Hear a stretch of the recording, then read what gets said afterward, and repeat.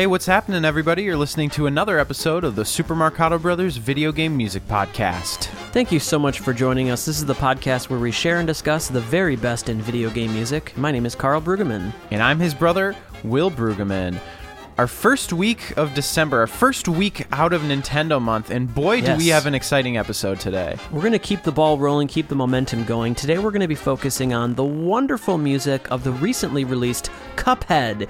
And not just that, that's going to be fun in and of itself. Later in the episode, we're very fortunate enough to be able to speak to the composer of this wonderful game, Christopher Madigan. So that's going to be very fun to have that in-depth interview in the middle of this episode. As you guys may know, on this podcast, once a season, we try to have one of these interview episodes where we get to talk and hear the insight from a video game composer.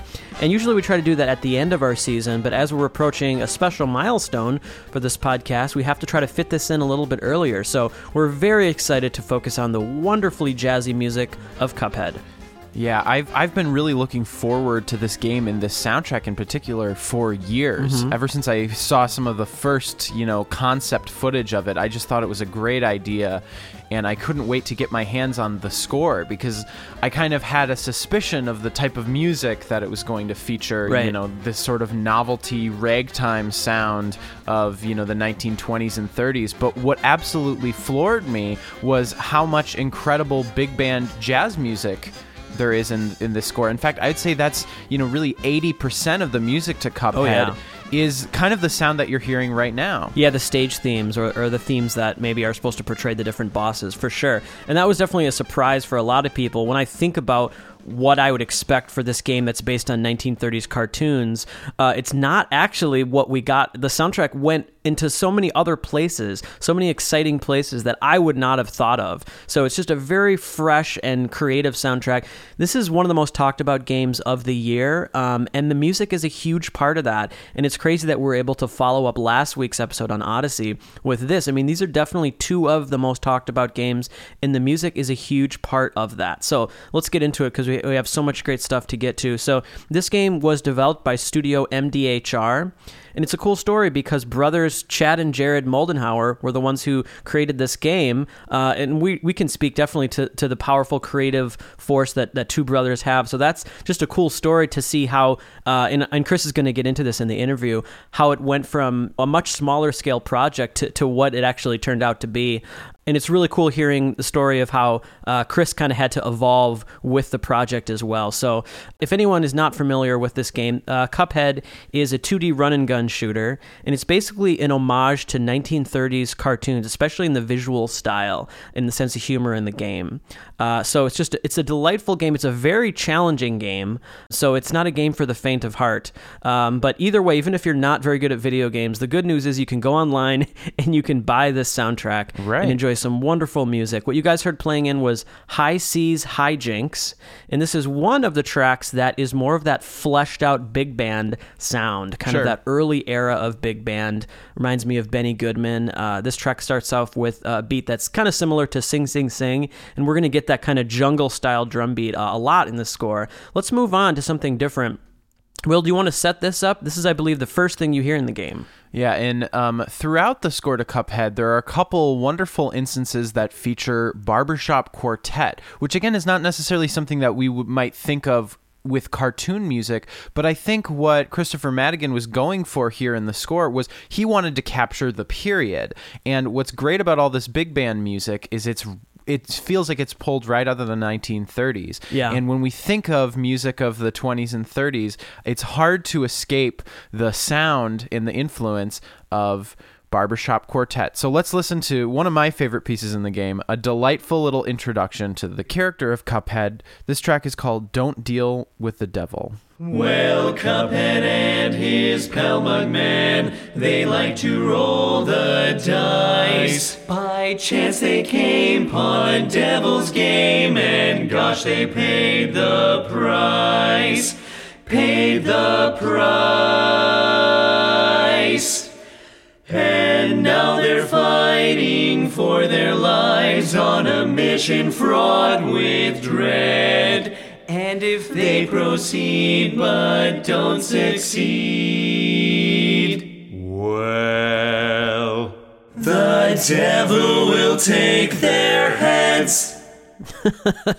Such a great, quick ending to that. Definitely lets you know the sense of humor this game is going to have. It's just such a great story. So Cuphead and Mugman basically lose a deal to the devil in gambling. Right. So the whole plot of the game is that they have to try to kind of win back the money and fight through all these stages and these bosses. So it's just the plot of this game reminds me of a plot of an old cartoon. And what a great way to kind of introduce you to what you're going to be in for in this experience here. Absolutely, yeah. There's something about that twisted kind of dark sense of humor that's great, and also the subtle kind of like anti-gambling, stay away from sin type of morality tale that's like in there too. I really love it. It totally captures the period, and I absolutely adore all of the barbershop quartet stuff in this game. I really happen to love that music and that kind of paintbrush of harmony. It's so rich and colorful, and I think in general I'm just such a fan of music of this period. It feels very optimistic and sweet. Absolutely. And it's also worth mentioning that Chris, in addition to composing that and coming up with those harmonies, he did write the lyrics to this as well. So very impressive how diverse he had to be in this project. So yeah, I think that's a nice, short and succinct piece of music that speaks for itself. Let's move on. One of my favorites, I think both Will and myself, we were very blown away by this piece of music. It's one of the first things you hear in the game. It's a theme to the character Elder Kettle, who's this parental figure in the game who really is a teapot. And this is such a great, it's almost like that old school small kind of chamber music. It reminds me a little bit of maybe like the Hal Roach shorts. Sure. A little bit more orchestral and classical. This is kind of a beautiful waltz here. So a very different palette than you hear definitely when you're playing the stages in this game, a lot more light. Let's take a listen to Elder Kettle from Cuphead, composed by Christopher Madigan.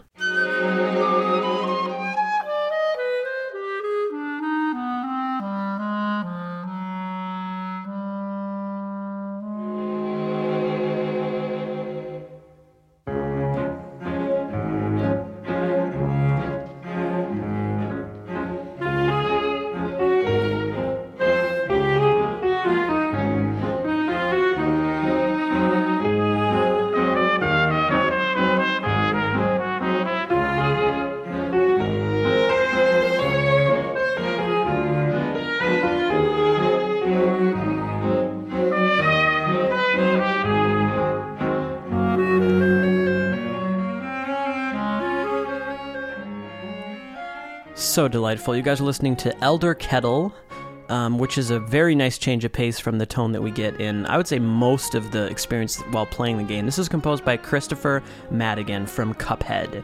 And what's great, in the interview, we're going to be able to talk a little bit more about, Chris talks about his process for coming up with this style, this facet of the score. So there really is maybe like 3 facets. There's a couple of those pieces that have that barbershop sound. Really, I think only maybe 2 in the whole score. And then there's a handful of pieces that have this more kind of chamber music, slightly orchestral feel. And so he talks a little bit about that. We do have some ragtime pieces, and then we have more of the big band swing stuff. So it's cool to hear his experiences with how he approached each different style. But Will, what are your thoughts about this track, Elder Kettle? Well, what I love about it is what I love about so much of the score to Cuphead, and that's the quality and craft that went into the arranging and orchestration. It's something I'm really excited that we're going to get to talk to Christopher about. But I think it's the thing that really impressed me the most about Cuphead. Yeah. Not only that, I think it's creative and it's all idiomatic writing, but it also captures the period. I think the harmonies and the melodies and rhythms and the style that he goes for in so much of this score is what I think is going to remind most people of the era. But I think the kind of craftsmanship that might go unnoticed is in the detail in the orchestration, and you can tell that he just poured over so much music, listened to a lot of music, and definitely studied a lot of scores, because there's a subtlety and I think a sophistication in the arranging that really shines through. And I think that's that's something that just needs to be celebrated. Well, sometimes that happens when you nail an old style, from an era that's long past. Sometimes it's easy to overlook and say, "Oh yeah, because I've heard this before. This is nice," but you don't actually realize all the work that it takes in order to create this. This is a new piece of music, that came out in 2017 and was recorded in the past couple years. It's just crazy that it sounds so much like music of that older era. So really on the nose here. Let's move on. We're going to go back to the world of big band. Back to a boss theme or a stage theme here. And so when people really think about Cuphead, the primary sound that they're going to hear is this sound here. It's really, really exciting, very high energy swing. Let's take a listen to Threatenin' Zeppelin from Cuphead.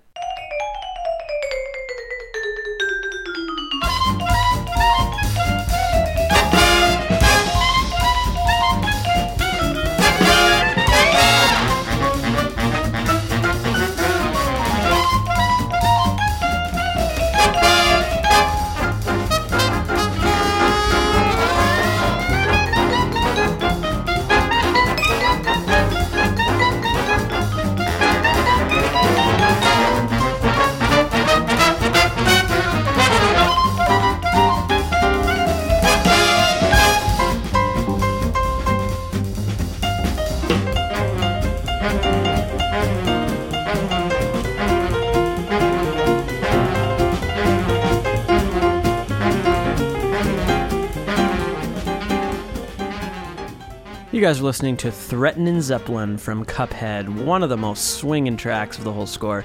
This is so great. I love the heavy emphasis on that vibraphone, especially on the introduction. It starts off with the solo vibes, and I think that might be Chris playing that. I know he does play vibes across the score. There's someone else who does the vibe solos, so I'm not sure if that's Chris or that other player. But yeah, just wonderful composition and very unique. This is actually one of the cases of this does not remind me specifically of a lot of early big band music. It really feels like it's its own piece of music.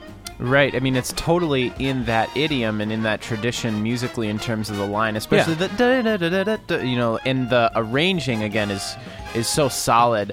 I like in this piece how kind of almost like antiphonal it is in terms of the arrangement, a lot of big band arrangements tend to feature, the different sections of the band. So like trumpets are always together, bones are always together, and saxes are always together. But here, there are these interesting little instrument pairings where you'll have alto sax and it's really high register doubled with vibraphone, and then you'll have bari and trombones. And very imaginative. It's kind of thought of in a little bit of a different way, and there's all this call and response. It's so playful. It's very animated. It's music that fits really well to this experience. I mean, if anyone hasn't played this game, what I do recommend you doing, in addition to buying the soundtrack, is go on YouTube and try to watch some plays, just some long plays of this, and just see how well the tone of this music matches the gameplay and the aesthetics visually. It's just so great. The only thing that I think would be a cool feature for this game to have, maybe on like the options menu, I think it'd be cool is if the entire game you could add like a record scratch sound through the whole thing, or some sort of filter to make it sound old-timey. That would be a really cool way to experience this, because I can just picture this coming from an old record player. All right, so let's move on to one more piece of music before we get to our interview. This one is definitely a crowd favorite. I think one of the most popular tracks so far. And we do have to say how recently this came out. So it's crazy. This already feels like a classic soundtrack. And I do think this is going to go down in history as being, just a very iconic and singular score for video games. But let's take a listen to Floral Fury from Cuphead.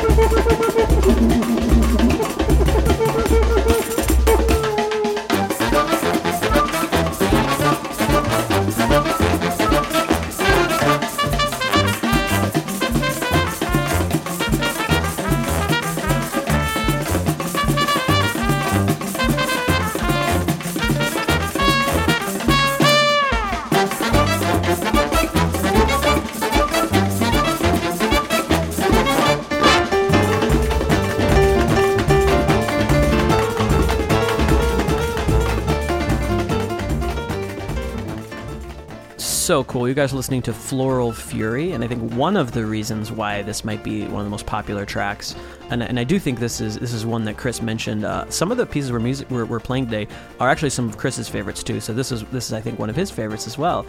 But I think one of the reasons for that is this is so different than a lot of the, not just the score, but specifically the big band stuff. This one has a lot more of a Latin influence than most of the other pieces.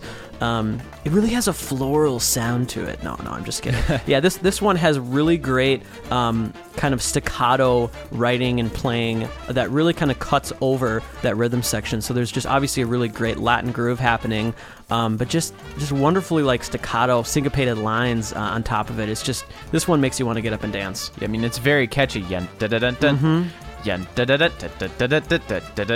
it's just that's a really excellent melody line, and there's also just so much excitement and fun rhythmically with this track, and the percussion and all the solos are really top notch. That's it's something delightful. That we should mention. The soloistic playing and all the jazz improvisation on this score is really top notch. They have some outstanding players in all these ensembles. Yeah, I honestly can't think of of like a better example in video games of a score that's just like fully big band with these wonderful players, great arrangements, killer solos, really fun, imaginative ideas. You know, there's a lot of these solos that are really in your face, and it's not something we get a lot in modern jazz. You know, like for example, you might have like a plunger mute on the trombone, just giving a really swanky old school sound. And so these players are just having so much fun, and you can tell they are top tier players. So yeah, what a delight. And this is the whole score. I mean, it's nothing but real performance and in a variety of different ensembles. I think over 3 hours of music in the score. So just an incredible achievement here. Absolutely. Well, why don't we sit down and talk with the composer of all this incredible music, the very talented Mr. Christopher Madigan.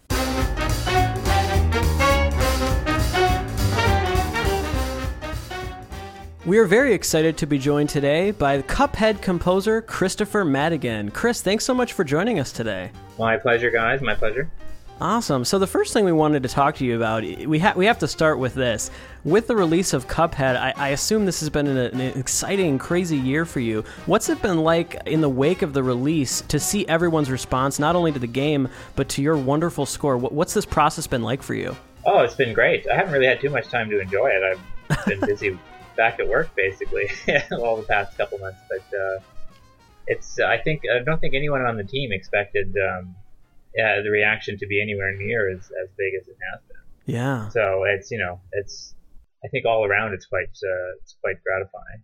And just it's crazy to see how many Game of the Year lists that Cuphead is on. It's definitely one of the most talked about releases of the year for sure. Yeah, it's kind of a tough year with Mario and Zelda, but yeah, I mean just being on those lists is great. Well, yeah, I mean, we just really wanted to congratulate you on a job well done. Cuphead Absolutely. Is such an exciting project. I mean, I remember the first time hearing about just the idea of capturing that aesthetic and that world. It was one of those ideas that I'm sure everyone was so excited to be a part of. And it really had this long development cycle. Yeah. What I'm curious is... Super long. Yeah. In terms of the score, how long did it take to write and record all of that incredible music, and how much time were you given to really do that task? Well, Chad and Jared came to me. It was Chad and Jared Moldenhauer, who are the two main developers behind Studio MDHR. They came to me, I think I started writing near the end of summer 2013. Okay. So it was kind of like it was more of a concurrent process and less like, here's a finished game, now write some music for it, which I think, I don't know how often that happens in games, but I know that's a common thing in film and stuff. Mm-hmm. So it was, the first recording sessions were in late March 2016, I think. So, oh, okay. It was over 2.5 years between the very initial sort of when it started for me and when we started doing the recording. And I mean, the recording, there was a big band session then, and then I think about a month and a half later, we did all of the ragtime stuff. And then a month and a half after that, we did the final big band sessions. So we were sort of done the bulk of the recording by mid to the end of summer 2016. Oh, wow. I also, and a lot of that was like because the game was supposed to come out that year. So there was this big push to get it finished. Right. And then, that obviously didn't happen, but it was nice to have that stuff done. And there was still a few other, up until even, I think I recorded one of the last piano tunes. The last thing that got recorded was the Inkwell Hell piano. Oh, And awesome. I think I recorded that maybe like 3.5 months ago. So, I mean, it was still, up till pretty close to when the actual deadline was. Right. We were still doing that kind of stuff. So how many sessions were there for the big band stuff? Just 2 sessions? Well, 2 groups of sessions. So I think the first one was maybe 2 days in the studio, and the second one was, I want to say, 3. Oh wow, that's just insane to think about how much music there is. That you guys were very efficient. Yeah, we tried to show up as prepared as possible, or I did anyways. And the musicians that we had were, we hired them because they're incredible. So right. they sort of made quick work of those charts. It sounds like, that's quite a long time, from 2013 to 2016, before you're actually getting into the recording studio. What was your process like in terms of composition? Did you start writing melodies or just more trying to immerse yourself in the sound of Cuphead? It was both of those. It was kind of everything at once in a way. Like I had to sort of, I hadn't really written anything before, especially anything like this, and I've been a fan of jazz, for decades. Like I love listening to it, and I've played clearly jazz drums for a long. I'm a bit of a jazz drummer, and it's not like I was totally unfamiliar with the music, but I had to really go and really listen. But also I didn't, the initial deadline. There was never really like a deadline, but there was always this looming deadline on the horizon. So I still was, even from the very beginning, I was starting to write stuff and try and figure things out, just because I didn't want to only study the music for a year and then have the whole task in front of me. I wanted to kind of do it simultaneously. Right. So much listening and trying to find the things that make that music what it is. Right. And then did lots of reading. I did a lot of reading on the specific artists, because that always sort of opens up other avenues. They might mention a tune in Duke Ellington's autobiography that I hadn't heard, so I might check that out. And so there was that. Definitely had some pretty good theory and arranging books that I was working out of also at the same time. And I was very fortunate early on also to get hooked up with a really good teacher who sort of helped me find my way through what I was attempting to pull off. So it was all that stuff was going on simultaneously, basically, yeah. Well, what's so impressive about the score to Cuphead is it's not just nailing one era of jazz. You're able to, it's almost like this love letter to multiple eras of jazz, even starting from some of the traditions that predated jazz, such as ragtime. And so it's so wild that you were able to nail all of those different eras. Was there a particular era of jazz or maybe kind of sub-tradition of jazz that you had the most experience with before, or were there other ones that you had to really learn, kind of dig into for this project? I was familiar, from a drumming standpoint, I was familiar with both early big bands, because I had studied it, from that perspective. And also I've been in a few performance situations where we've done some ragtime stuff, like in a symphony context, or I play with the National Ballet of Canada Orchestra. Oh, great! And there's a really cute ballet that's in the repertoire called the Elite Syncopations. And I want to say that it was choreographed maybe in the 70s. Okay. A lot of the music in that is the Gunther Schuller, Scott Joplin arrangements, right? From the Redback Book stuff that he recorded with the New England Ragtime Conservatory. So we did that, I want to say 6 or 7 years ago, and it's the band is on stage, we're all dressed up in costume, and it's pretty fun actually. But I really, I got a lot out of that particular thing, because I just was at the library all the time finding these old records that they don't really, no one ever listens to, and checking out, trying to figure out the proper way to drum for that kind of style as well. So I had a lot of experience really delving into the more specifics of ragtime music also. But it's different to drum to it, and then on the other hand, you have to compose new music in that style. Yeah, that's the thing. I wasn't super familiar with any of it really, but I was peripherally familiar with most of what I was trying to pull off, I think. Well, I mean, just listening to the finished results, I think it's definitely, you know, mission accomplished, job well done. Just speaking for myself, I'm a huge fan of ragtime music, and Scott Joplin is really one of my favorite composers. Mm-hmm. And I so admired so much of what you were doing on this score. I mean, in terms of the production, sound, and everything, but more specifically, just how you constructed your melodies, the harmonic structure, all these things. There's kind of like a run-on sentence flavor, I think, to a lot of ragtime music, where it always needs to kind of have this perpetual motion. Mm-hmm. And I really admired that in your music as well, that I just think you really nailed it. Oh, I mean, thanks. Yeah. I mean, a lot of that is one of the big challenges, I think, on this whole project was like you're trying to do something creative and sort of individual in a sense, but you're working within a style which is already going to be highly derivative. Right. So it's like, how do you balance your trying to write something original with trying to stay within sort of the cliches that make that style what it is? So, like I listened to a lot of ragtime stuff too, and I got the Scott Joplin piano folio book, and just sort of like looked through a lot of that and looked at a lot of the harmonic structure that he was using. Like, you know, so much of that stuff I can take no credit for. I'm right. just using what came before. So, but it was still trying. How can you take that and make it your own in a way which is not, you know, super derivative or, you know, ripping somebody off kind of in a way? Like you're just trying to get the flavor of that without plagiarizing in a sense. Well, in my opinion, I think that's the number one most impressive thing about your work on Cuphead is that you were able to achieve that, because I think when we all heard about the game, we were looking forward to, cartoon, like old-timey, jazzy cartoon music. But while that is there's so many other traditions that are there, and there's so many other things that it really goes beyond what anyone would have expected for the scope of that project. So yeah, I just have to say that it was very impressive that you were able to kind of walk that line.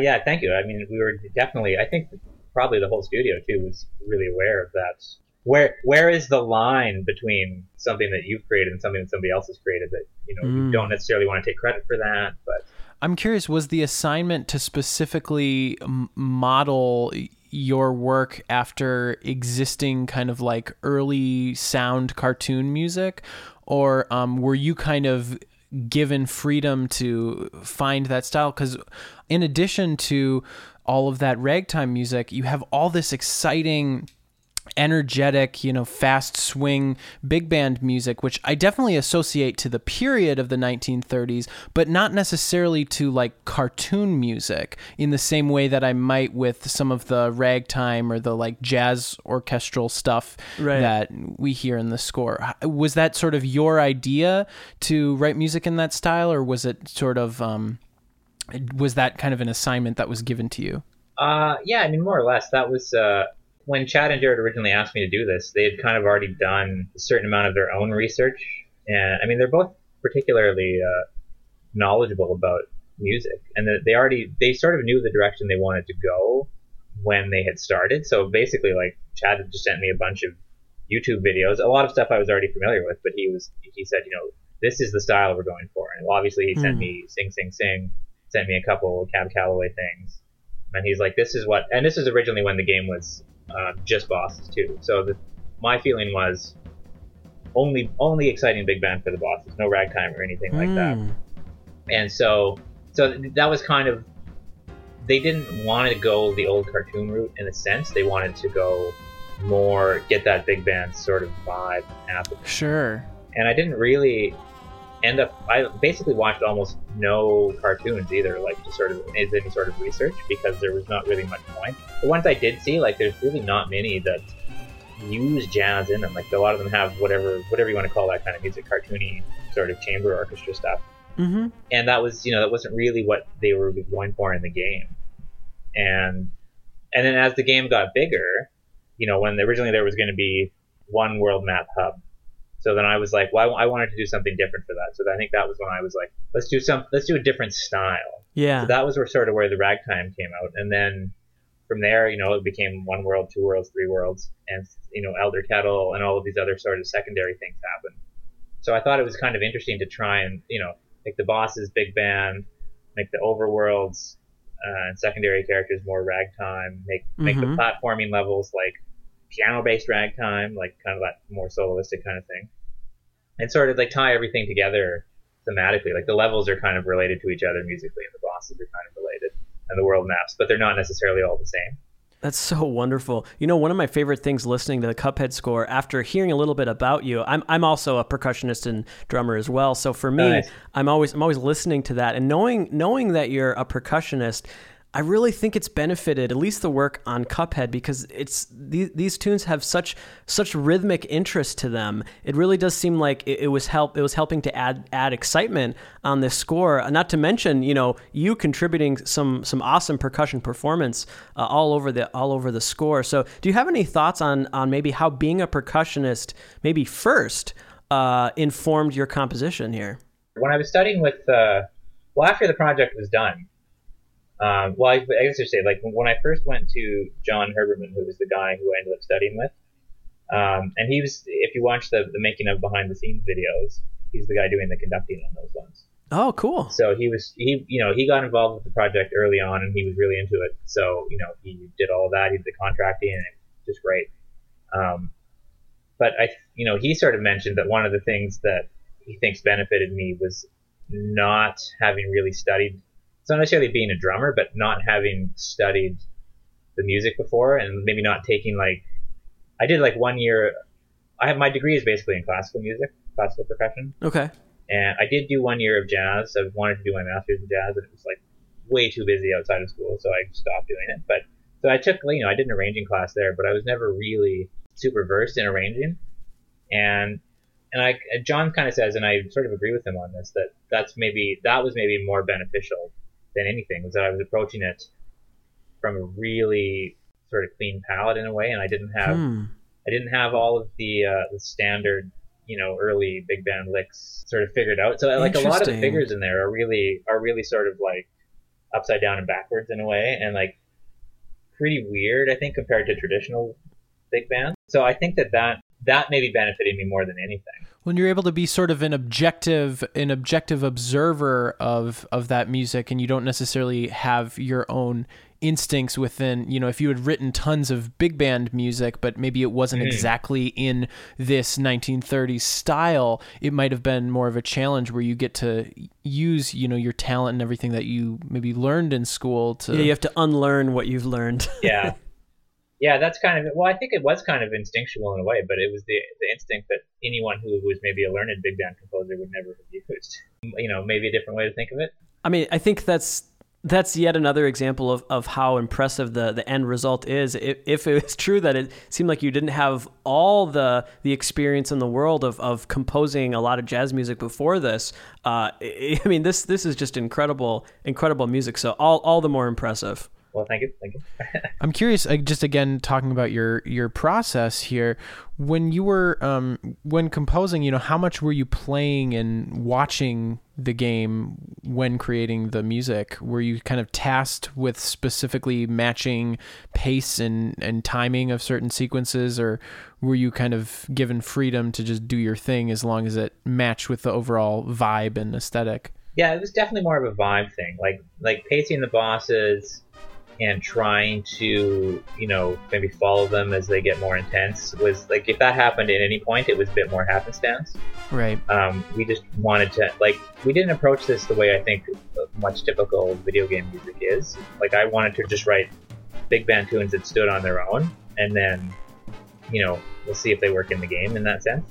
And in some cases, I was writing for specific bosses, like the train boss, the devil, the frogs. I knew pretty early on that was going to be the frogs music, but then other tunes I was just writing things, and I would send it to Chad, and he would say, "Oh, this is going to be good for this boss." Wow! So it wasn't really. In some cases, it was written for specifics, and in other cases, it was just sort of matched up after the fact. And fortunately, generally, the vibes meshed with the bosses that they chose. One particular track that I'm just curious about hearing maybe where in the chronology of the project was composed. When was Inkwell Isle 2 composed? Because that was a standout track for both of us. Yeah. It just had this really awesome, almost like John Philip Sousa marching band vibe. And you just really nailed that sound. And it really felt like a change of pace from a lot of the score. So when was that composed? It reminded composed? me of like some of the early sound comedies. Like, I don't know if you've ever seen like the Laurel and Hardy shorts or some of like the Hal Roach music, just that kind of like. Well, that was another. So all of those versions were based, or the instrumentation for those was based on the Gunther Schuller arrangements. Sure. And those, so that in the chronology, that I know most of these tunes almost more by number than I do by name. So that tune, that was Cuphead 89. Okay. I think we ended around 149 or 150. So there's a bunch of stuff which was either not used or was just kind of like sketches that were not good. So that was, sort of in the middle. And that was at the point where we knew that we were expanding to multiple worlds. So I was looking at, okay, so we did this, obviously Scott Joplin. Like, for me, the ragtime influence was, Scott Joplin was by far the biggest influence on any of the ragtime stuff.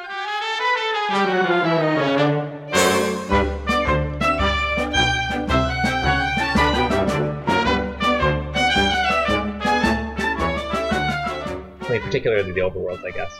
But, they said there was going to be more, and I still wanted to keep it in the ragtime vibe, but I didn't want to just keep doing, like, similar sort of 2/4 ragtime things. So I went into, looked at the Joplin sort of chronology of what he had done, and he has 3 or 4 6/8 marches that he wrote.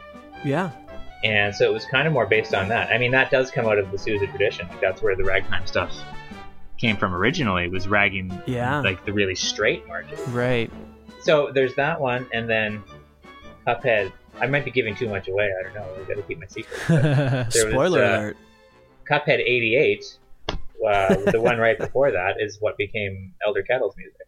Oh, wow. And that was originally, I went to a class that morning. There's a society in Toronto called the Rebel Society. And there's one in LA, I think, and there's one maybe in New York. And it's just like a sort of semi-pro composition. We get together once a month and analyze scores. Cool. And there's always guest lecturers in. And the guest lecturer this one day was a great composer and saxophone player from Toronto, Rob Carley. And he writes music for a bunch of TV shows in Canada. Mm-hmm. But he was talking about, he did a lecture kind of on writing waltzes. And that was the same time I was reading the 33 1/3 book on Koji Kondo's Mario Brothers music. Oh my gosh. I have that And book. so he was, so in there, he pointed, like, I didn't really realize this, but it's been like decades since I played any Mario stuff. But that's so wild. In that one, they point out, like, all of the water worlds in Mario are all waltzes. Right. So I was like, okay, so this is sort of formulating. So then I asked Chad, like, if you guys are having more worlds, is there going to be one that's a water world or anything? And he's like, probably. So I started writing the waltz. This kind of also, like, it's somewhat Joplin-esque, I think. Right. Oh, yeah. Well, it's so wild that you mentioned Koji Kondo, because one of our questions was actually about that. For us, it was really interesting to distinguish the outside influences, such as jazz, ragtime, and classical, that the score has, but also with the video game influences. And we were just wondering how that worked for you. Like, did you have particular classic video game music influence, such as maybe the Super Mario World series? Because there was definitely some vibes we were hearing in Funfair Fever, for example. It definitely reminded us of Koji Kondo's work. So was that something you were thinking about, or was it pretty much just the outside video game music genres? I listened to very little video game music while I was writing this. I was familiar with a lot of, like, I played video games. I haven't really been a gamer for a long time, but I played a lot when I was younger. Okay. And I mostly played RPGs. And so, I mean, since then, I've gone back. I've been listening to a lot of Uematsu and Mitsuda, and oh, nice. It's great music. But I listened to very little for the game because I didn't want to really think about it from a video game perspective. I wanted to think of it from a jazz perspective. Right. So, but I think Funfair Fever is going to haunt me till I die, because people keep It's I literally like if I'd heard that piece, I haven't heard it in like 20 years, and it's funny because somebody pointed it out, and then a bunch of other people just kept pointing it out, and I was like, oh god, no. Oh man, but it's just we thought we were unique. No, many people have pointed that out that I apparently ripped that off. But then I was like, I wouldn't go that far. No. You know, this is like a really standard. You know, this was already like 90 years old when Koji Kondo wrote it. Like, oh, it's archetypal. It's archetypal music. Right. Well, what I actually love that because I think what that means is that both you and Koji Kondo were going to the source of this music and coming up with some similar ideas. I think that's a testament to both of you guys. And I think something that we try to celebrate on the podcast with video game music in general is that it's always been sort of this ambassador for forgotten genres and forgotten types of music. I mean, Koji Kondo and other, Japanese composers of the time were borrowing heavy influence from ragtime and jazz and classical music when they wouldn't have been, remotely popular things just in popular music or even in film music. And so I think what's great is even though you weren't necessarily listening to video game music, Cuphead, I think, will be situated amongst, one of the great video game soundtracks because games have always sort of celebrated that eclecticism. Oh yeah, and that's definitely something like when I was going back and listening particularly to Final Fantasy like 7 and 8. Mm-hmm. I listened to those a few months ago and it's like, there's reggae in there and there's ragtime in Final Fantasy 8. There's I think the city Treno City has the ragtime theme, and like metal, and he's all over the map with those ones, and it's cool. Yeah, and it's the only medium where that's allowed to be that all over the map. Well, it kind of has to be because you're trying to represent so many different things. So, but it's funny that people everyone's losing their minds over this accidental like Mario homage, but people still haven't found a lot of the actual homages that are in there. Right. Yeah, we definitely did not lose our minds over it. We just found it interesting. That was about it. Well, some people are a bit more critical of that, but what can you say? Yeah, what can you do? It is the internet, I suppose. I'm curious about, in addition to all the incredible we've mentioned, big band writing and great ragtime writing, there's quite a lot of vocal music in the soundtrack. Some kind of that like barbershop quartet sound and other like which songs. Is awesome. And it's all really fantastic. I'm curious. Just your background, would you have considered yourself a songwriter before? And also, when creating some of that, particularly like the opening piece on the soundtrack, were you studying a lot of barbershop quartet music to kind of nail those dense vocal harmonies? No, I definitely would not have considered myself any sort of songwriter before this. So those are my first, probably the first thing I've ever written with lyrics. Wow. But the only thing that I really studied from the old cartoons, I would go back and I would watch the title cards that a lot of them had. And a lot of them would have a vocal group of some sort. So that was always I think I knew that the title screen music had to be some sort of vocal quartet or trio or something. Mm-hmm. And they had already, the group that we hired, Shoptimus Prime, who are they're half based in Toronto and half in Rochester, I believe. And they're awesome. If you watch some of the really super early gameplay demos, like from 2015 or whatever, like when it was at conferences and stuff, there was that title screen also has barbershop music, but that was just basically what happened was Chad had found them. I think he just reached out because he also wanted something like that for the title screen. So they kind of put that tune together themselves for the demo. And so for me, it made sense to reach back out to them to have them sing the title screen music, basically. Wow. And they were able to help me. Like, I'd kind of written it, I didn't really know what I was doing. And they were able to get me a copy of, I'd have to go and dig it out.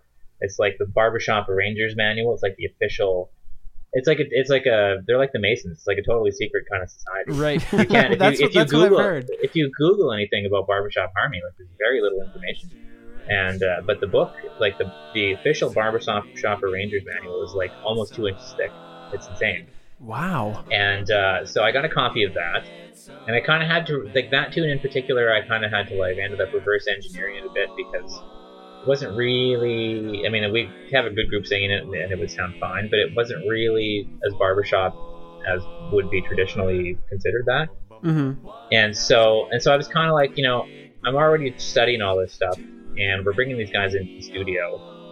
So I want to try my hand at writing a more authentic tune from scratch. Right. And so that's where the tune in the middle of the game, Quick Break, came from. Wow.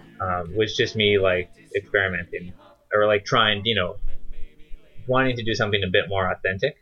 And that originally had a couple different thematic elements to it, and both of those were vetoed by the studio, saying that they were way too meta.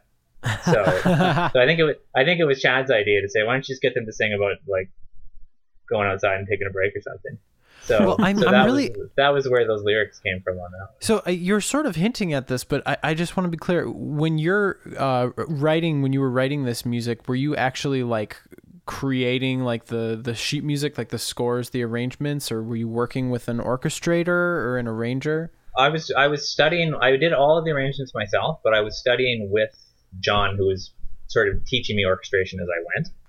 Oh, great. So originally it was going like we had a guy kind of lined up maybe to do the orchestrations, because this was like 4 years ago. I was like, I have no idea what I'm doing. I'm just going to write these charts and then give them to a professional to arrange. And then he was kind of like, I'm too busy. And then I talked to a few other people he recommended, and it didn't really work out. Mm-hmm. And so there was, a few months after that, this is still in 2013, I guess. There was a point where I was just like, well, I'm going to maybe try and learn to arrange myself.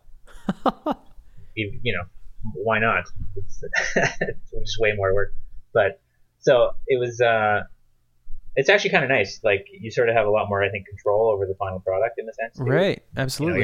You're not giving your tune to somebody else and hoping they do a good job. Like it's kind of up to you. Well, and it's a very rewarding experience to learn about the music that you love and kind of dissect what makes it so great. Yeah, I mean, I have wanted to write for like a really long time, but I've just never really had an outlet for it, and I'm not someone who just has the urge to just sit down and emote and write because I just feel the need. And I know there are lots of people who are like that, but that's not really me so much, or at least not now. I still have no real urge to do any sort of vanity project, but the act of like starting, like sitting down and starting something that you have no idea what you're doing from scratch was a bit, confidence booster, I guess, in a sense. Yeah. But, now I feel if something else comes up that I could learn how to sort of tackle it on my own. So like, I never would have ever thought that I would be writing any sort of big band music, and it's just sort of the way it worked out. But that's as good a place to start as any if you want to sort of just learn how to write something. Well, this is a great lesson for anyone who wants to study arranging. Just just do what Chris did. This is just a glorified arrangement project, but it happened to be loved by so many people around the world. That's crazy. I think the thing which is like the scariest is just taking the first step, and probably not many people, or not many people, but that's what's going to scare the most amount of people off, maybe. And there's a certain point where it's like if you wanted to actually do something, you just literally have to do it, and you're going to fail a whole bunch along the way. Yeah. But the failing is sort of where you learn the ins and outs of whatever you're. It almost sounds like a video game. You just have to keep failing, and eventually you're victorious. No, it almost sounds like Cuphead is what it sounds like. There is definitely a parallel between the game Cuphead and the development side from like my point of view, and even like the studio. Like Chad and Jared had never made a game before. They hired professional programmers and artists, but they were still also, especially early on when it was still a 3 or 4 person team, they were also like figuring out as they go. And so it's kind of funny, like it's not necessarily on purpose, but there is a certain Cuphead allegory in there. Well, speaking of challenge, not just the challenge of the game, but you kind of alluded to what I would imagine was maybe the most challenging aspect of the project. But if there was another one, what would you say is the most challenging aspect of Cuphead for you, and maybe what was the most rewarding? To a certain extent, it was just trying to come up with ideas in the first place. Like if they had 3 or 4 more bosses, I don't really know where. I would have needed the break to have like figured out. I was pretty tapped out, I think, for coming up with this original concepts, I guess. Yeah. And like you sort of get those from doing listening and stuff too. You take maybe small things away and put it with something else and put an idea together. But I was pretty well, I think, past that point And there's definitely, there's a few tunes on the soundtrack where they were like, for a long time, throwaway sketches, and then Chad was like, we really need a couple more tunes, so I had to go back to them and try and make something out of them. So I think the hardest thing was just kind of coming up with that many ideas. It's daunting even to look at the album. It almost gave me a headache thinking about how hard and how long it would have taken you to come up with all that. So that's just insane. And some of them sort of wrote themselves in a way, and also coming up with, after Inkwell Isle 1, there's that 4-note motif in that tune. Right. Which, was that tune. And that's all it was. It wasn't going to be anything else. And then when they were like, we need more music, it just made sense to like, what's the main riff of that tune? And then once you have a leitmotif or any sort of limiting device, it makes coming up with other ideas that much easier. So, writing Inkwell Isle 2 or 3 or Elder Kettle's theme was a lot easier than writing the first one, because I already had right. You have the dun dun dun dun dun dun. That's it. Yeah, I had that bass theme to work with, and it, that already limits your choices so much, which is great. It's all about limitations, man. It is. When you have, that's kind of, I would love to write music for an RPG, I think, because I think it would be interesting because you would have a lot more freedom than in this project. But then I also sometimes wonder, would it be too much freedom? And too much freedom, you don't really know where to go. Yeah. Like this one, there was pre-built limitations in, it needs to be big band. Right, it's almost like you at least start with a problem to solve. They're like, we need this kind of music, and there's a definite answer of when you've gotten close enough to it, as opposed to someone just saying, write whatever kind of music you write, take out. I imagine that would be a different type of daunting experience. I assume that would be terrible, unless it was literally you're kind of stuck within certain things. I think writing for, exactly as we were talking about earlier, RPGs, there's going to be a lot more freedom, but that's not going to be the case with too many games. Right.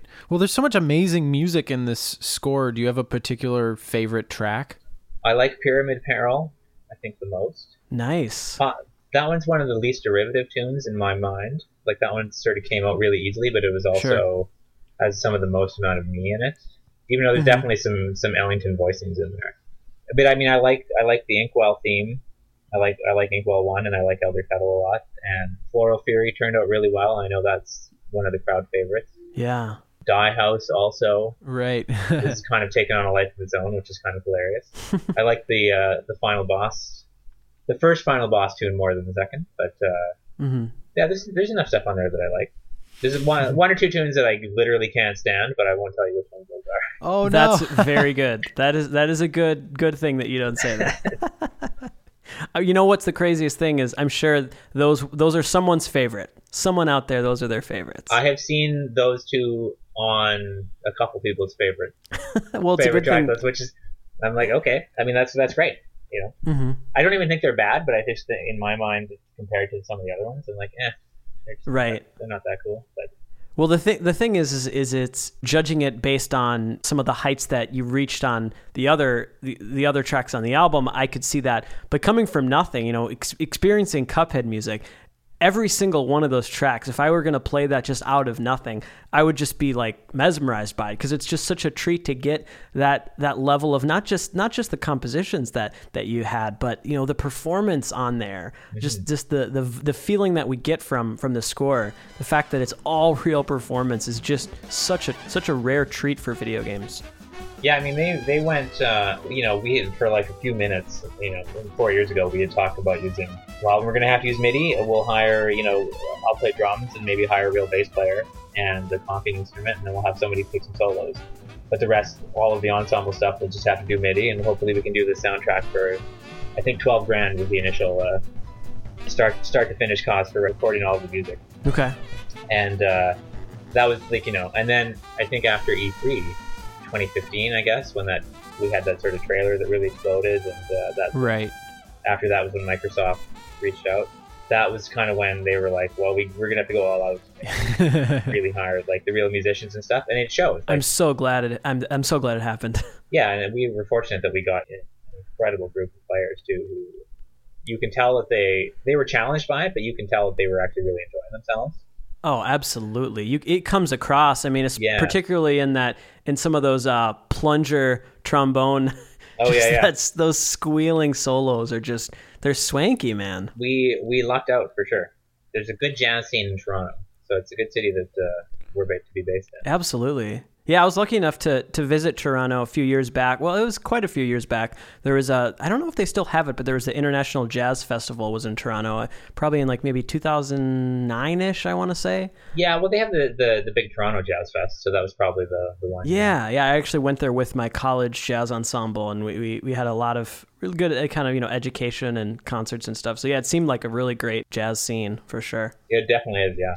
Well, Chris, this has been such a delightful experience talking to you, and just personally, it's such an inspiring story. I really admire sort of how humbly you speak about your work, and I think it's such a great story for those of us who maybe are interested in composing or creating, but haven't necessarily been given that opportunity to do something. And what I really just want to celebrate here with Cuphead is that you were given an opportunity to do something that you hadn't done before, and you really rose to the occasion. And I mean, I'm so glad personally that you were the arranger on the project, and it sounds like you had quite an interesting time studying all of this music. And oh yeah, the last thing I just wanted to ask you before we let you go here is, what are some of your future musical plans and aspirations? Is there anything you could share or talk about right now?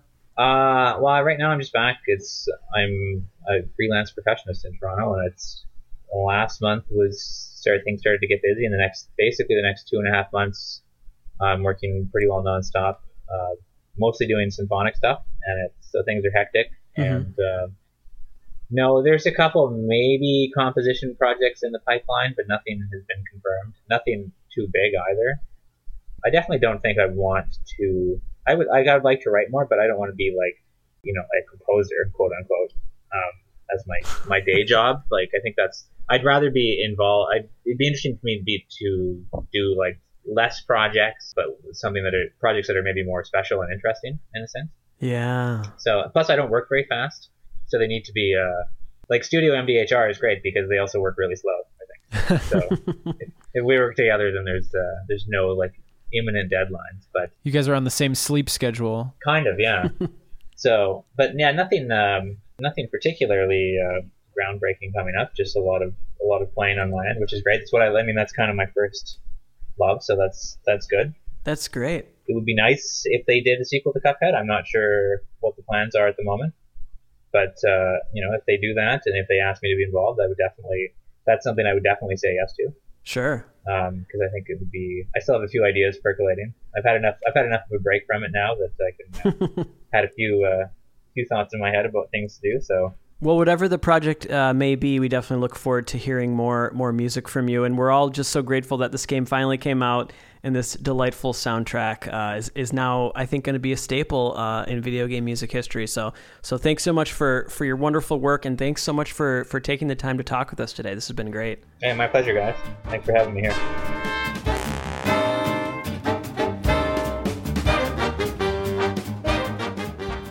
That was such a fun discussion. Thanks so much, Chris, for coming on the podcast and giving us your time. Really great to get his insights. I think the thing that I left that interview, and hopefully you guys did as well, just kind of scratching my head and smiling, is how dang humble he is. Right. Look at this achievement. So much music, all had to be, composed and arranged and prepared for this ensemble, recorded. He performed on a lot of it. Such an incredible achievement that I think almost anyone else would have gone out of their way to kind of toot their own horn and say, okay, look what all this stuff I did. This is really great. He's just almost didn't even want to take credit for some of it. It's just so inspiring how amazing the soundtrack is, and that it's coming from someone who's so humble, who a lot of this was the first time he ever dabbled at doing this. It's just very inspiring for me personally as a composer, and I think for anyone out there who's interested in getting into video game music, what a cool story this is. Well, and it goes beyond just being a composer. All the facets of it, from being a performing musician to being the arranger and everything, but also just a person who's given a job that seems daunting, that might be beyond the scope of what you're currently feel like you can do, and just how he stepped up to the challenge. I mean, there's so many impressive things about the Cuphead score. Principally, just how much music is in it, how much music that all needs to be of a specific style, and how he had to keep going back to that same pool time and time again to try to reinvent the wheel and do something different. That's really impressive. Also, the amount of things that he did himself. Yeah. You know, I mean, the fact that he orchestrated and arranged all this stuff himself, I mean, that's crazy. So many composers that do scores like this, you know, they'll make MIDI demos and mock-ups and then they'll pass it off to an orchestrator to kind of do the nuts and bolts of the arranging. And that's what blows me away is there's definitely composers we've interviewed before that are very humble, and that's always great to hear. But it's one thing making like a chip tune or making just like an electronic song versus doing something like this, which is so intensive and has so many different processes of it. So in order to do all of that and in my opinion, to nail every aspect of it, and then after that to just be so humble, and he doesn't even want to, he said also he doesn't even really think of himself as a quote-unquote composer. Right. That just blows me away.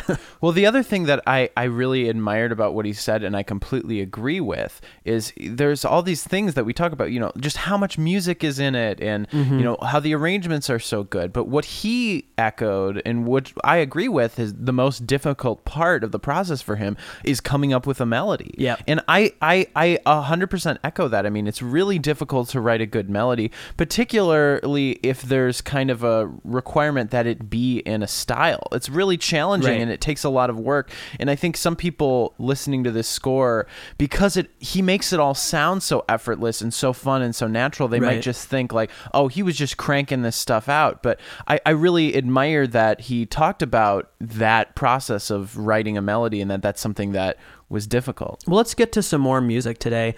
One thing we haven't been able to speak to so far today are the wonderful ragtime pieces that he composed. So let's play one of those. This is the first overworld of the game. It's kind of a grass area. This is Inkwell Isle 1, and it's a wonderful ragtime piece that features kind of this ragtime band. Let's take a listen to Inkwell Isle 1.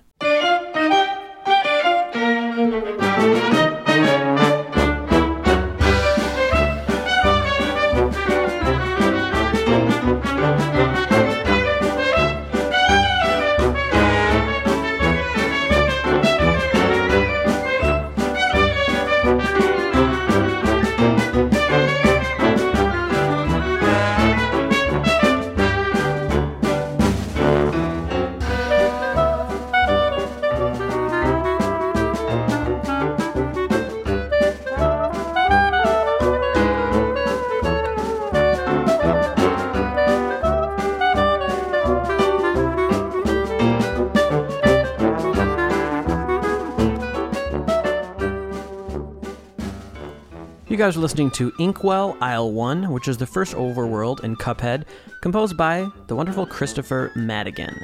And if you actually go to the Bandcamp page of this soundtrack, which I highly recommend everyone go out and buy this, he has really awesome crediting for all the different ensembles. The first ensemble obviously being the big band ensemble. And then what he calls this ensemble is actually the ragtime band. So it has woodwinds, brass, string quartet, and rhythm section. So what a delightful sound and what a delightful melody this is.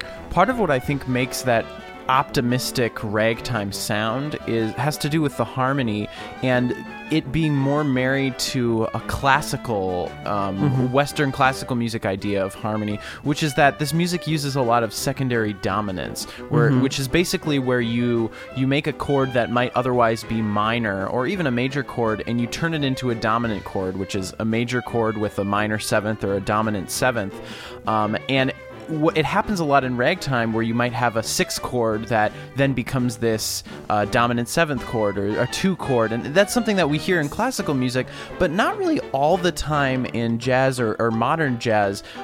It's more common, I think, in a lot of jazz music to hear 2-5-1s kind of all over the place, which is a minor two chord and then a five chord and one, and so there's some idea of a secondary dominant there, but with this ragtime music, since so many chords are major and altered to be this kind of optimistic sound. I think to me that's sort of what characterizes a little bit of that harmony. It's similar to what you get in a lot of Dixieland music, or just a lot of kind of early jazz that has that optimistic. I also associate it, with like music of New Orleans and stuff. Absolutely. Well, I'm really excited to move on to this next track. This is actually my personal favorite in the game. This is Carnival Kerfuffle, and it is the theme to Beppy the Clown, which is one of the bosses in this game. I think almost out of anything in the score, this fits like a glove for a video game. Not only is it really catchy and just wonderful jazz writing, whether or not it was intentional, it actually reminds me of some other video game jazzy music. In any case, I think it's wonderful. Let's take a listen to Carnival Kerfuffle.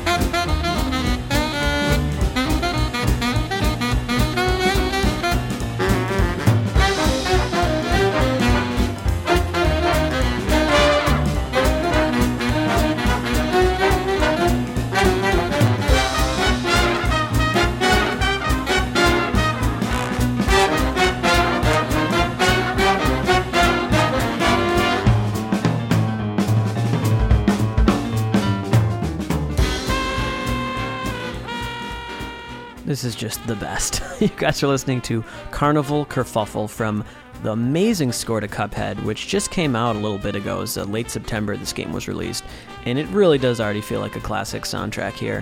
Composed by Christopher Madigan. What I think is so impressive, and one of the reasons why people are really responding to this, is because in recent years we've had little tastes of big band jazz in video games, and it's always been successful and it's always been well received. Going back to something a little bit more in the past, something like Grim Fandango, we had that. When we think about the energy of that score, a lot of it is very subdued. Moving into something much more recently, something like Mario 3D World, there was this promise of this big band score, but really we only had a few tracks that really had that full promise, and it was wonderful. But this is an example where you have 3 hours of this music, and almost everything is this high energy, up-tempo swing with wonderful solos.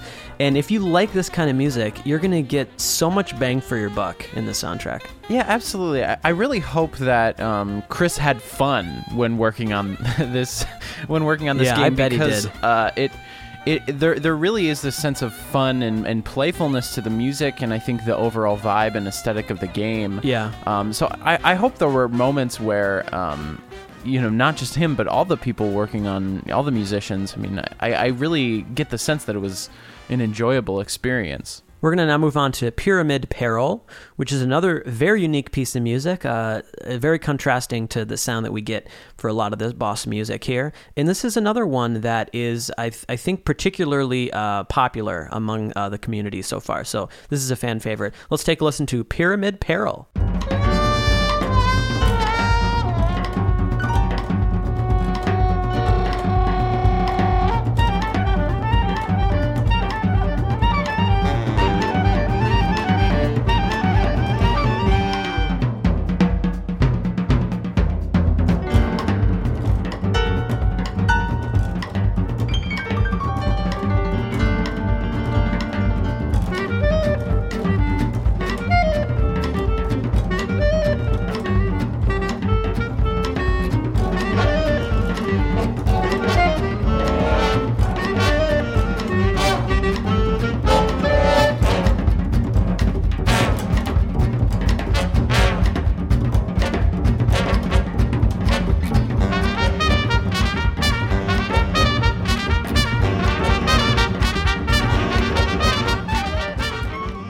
We're listening to Pyramid Peril from Cuphead, composed by Christopher Madigan. This is another kind of sassy and snarly so sassy big band piece. Something that I really enjoyed on a lot of this music is the use of clarinet. It's not always featured within a big band setting, but it definitely gives it a little bit of an earlier 1930s sound, or even a 20s sound. Oh, absolutely. When I listen to a track like this, I love hearing the influences of this, and you can tell that Chris was listening to a lot of big band music, but also some big band Latin, maybe more exotic pieces, such as, you know, Night in Tunisia or even Caravan, pieces like that. You can kind of hear, especially in the way that this drummer is approaching this. It's a very interesting beat that is just very different than what we get in most of the score, and just the vibe that this track has is just so appealing. Oh man, yeah, this is another one that really makes you just kind of want to get up and dance to. Here. Let's see what we got next. We actually only have a few more pieces left to talk about today. This has been such a fun time. We the only thing we wish we could have had time to play even more music from Cuphead, but you know, that means we can probably save things for future show and tells, so that'll be good. All right, let's move on to a really funny moment in this game. This is called Die House, and this is the theme of one of the antagonists, like the secondary antagonist. It was kind of taunting you, and I love how kind of self-aware and self-referential this is. Let's take a listen to Die House from Cuphead.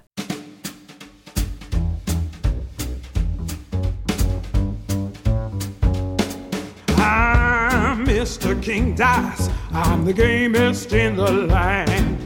I never play nice. I'm the devil's right-hand man.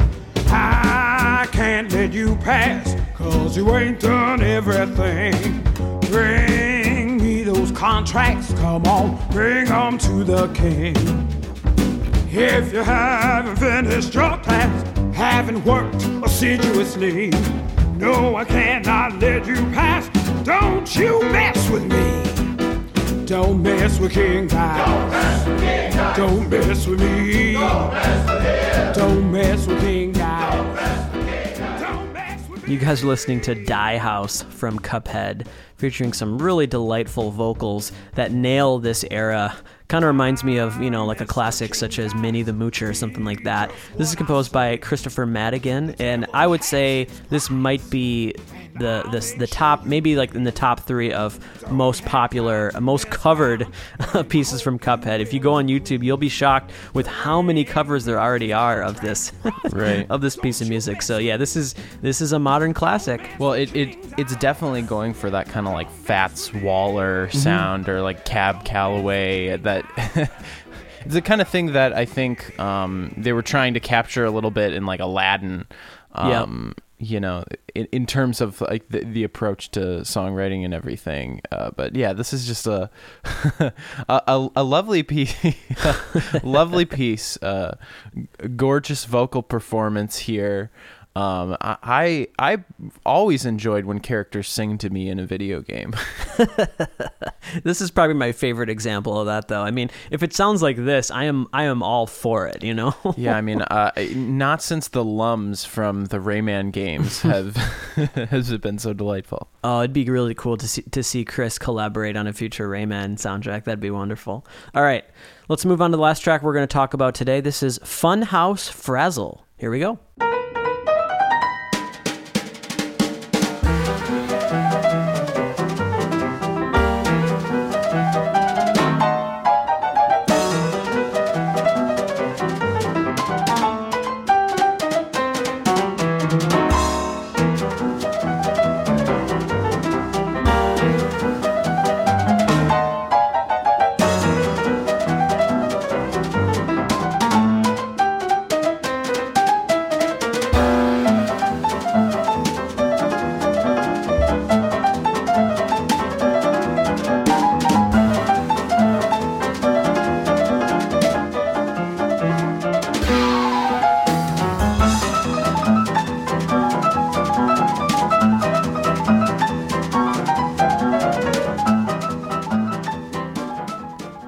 This is so good. You guys are listening to Funhouse Frazzle. I believe this is Chris on the drums here.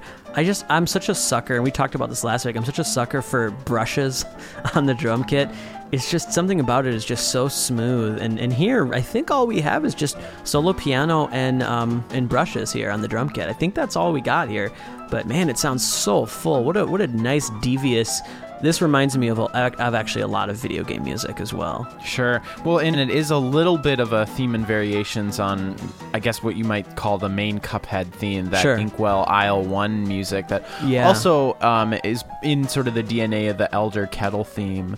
And Right. I like hearing this devious, more mischievous, I guess slightly darker minor key version of it. love And it. it's kind of blending the ragtime and early jazz genres together. Yeah, well, it reminds me of old like silent films that would have like a live pianist in the theater playing along with. Right, exactly. And also cartoon music. This is actually one of the tracks that I think, despite what Chris was saying, where he didn't actually watch a lot of cartoons for this really does scream like early cartoon music to me.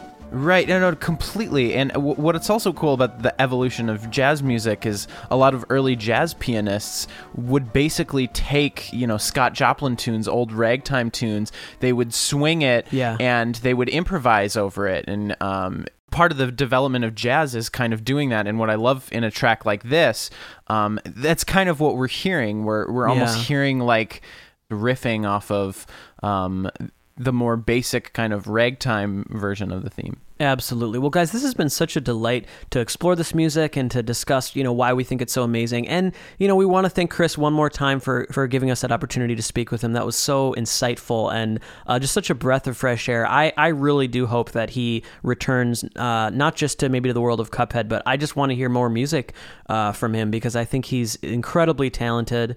So we definitely eagerly await his future work. So thanks one more time, Chris, for coming on.